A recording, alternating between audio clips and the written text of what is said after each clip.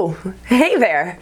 This episode, I'm answering your questions about standing out in the job hunting market. So good morning, good morning, good morning. My name is Coach Molly and welcome to my channel. If you're new here, thanks so much for checking out this video. I really hope you get some value out of it. I also hope you subscribe, hit that bell notification icon, and take a chance on pushing yourself forward. Here at Three Pines Leadership, we strive for balance in all aspects of our life. We know that each of us has a gift, a light to shine on the world. And maybe you haven't uncovered your gift yet, or maybe you're standing in the way of shining your light on the world. But regardless, if you want to change the world for the better, this is the place for you. Hey there, my friends, and welcome back.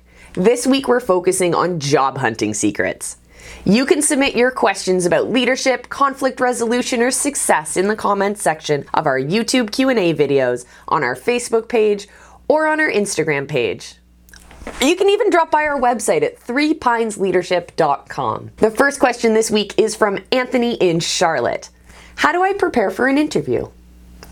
The biggest tip I can give you is to research the company. Learn as much as you can about the company's history, values, and milestones. And of course, look into the products, services, and projects that they offer to their customers. This allows you to walk into that interview prepared with informed questions to ask the interviewers. And it gives you a better understanding of how you can fit into the company culture. In the interview, try to connect your responses to what's happening in the company. This will set you apart from other candidates. Don't be the person who walks into the interview and asks, so what do you guys do here? That sounds like fun. Just don't be that person, all right? Question 2 is from Abby in Seattle. Quick question, do I really need a cover letter? Quick question, quick answer, yes. You should have a cover letter, one for each application you're submitting, one cover letter for each resume. Your cover letter is an opportunity for you to introduce yourself and give the reader a glimpse of your personality. Your cover letter is also a great place to plant the seeds that allow them to build a relationship between you and the interviewer or the hiring committee. Question 3 is from Anna at Queen's University. Anna asks, what happens after the interview? How can I be an outstanding candidate even after I leave the room? Well, hey, Anna, what a great question. If I could only give you one tip, I would say call a day or two after the interview and ask for a follow-up.